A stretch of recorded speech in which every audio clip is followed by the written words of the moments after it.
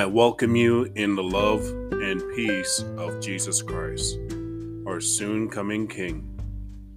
It's always a blessing and a beautiful day when God grant you and me to see another day. Despite the pain and challenges of life, take comfort in Jesus Christ, the great healer, hope, and Savior. Today, reading from 2 Corinthians 1, verse 3 and 4.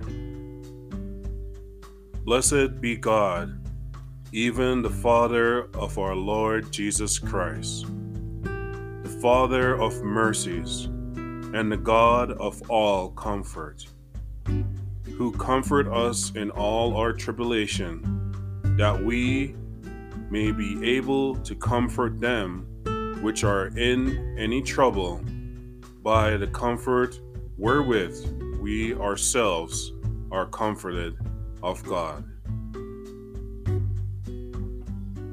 When Jesus said, "I will be with you," it doesn't mean you won't face obstacles, but God will protect and guide you through the storms. In order to evolve, we must go through the fire and carry the cross of Jesus Christ. Just like Shadrach, Meshach, and Abednego showed how much they love and trust God, going through the fire and keeping the faith.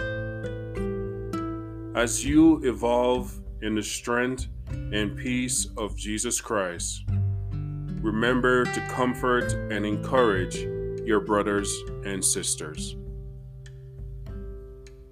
I pray and hope you apply God's words in your life to be blessed in His peace and strengthened in your spirit, soul, and body on your journey with Jesus Christ.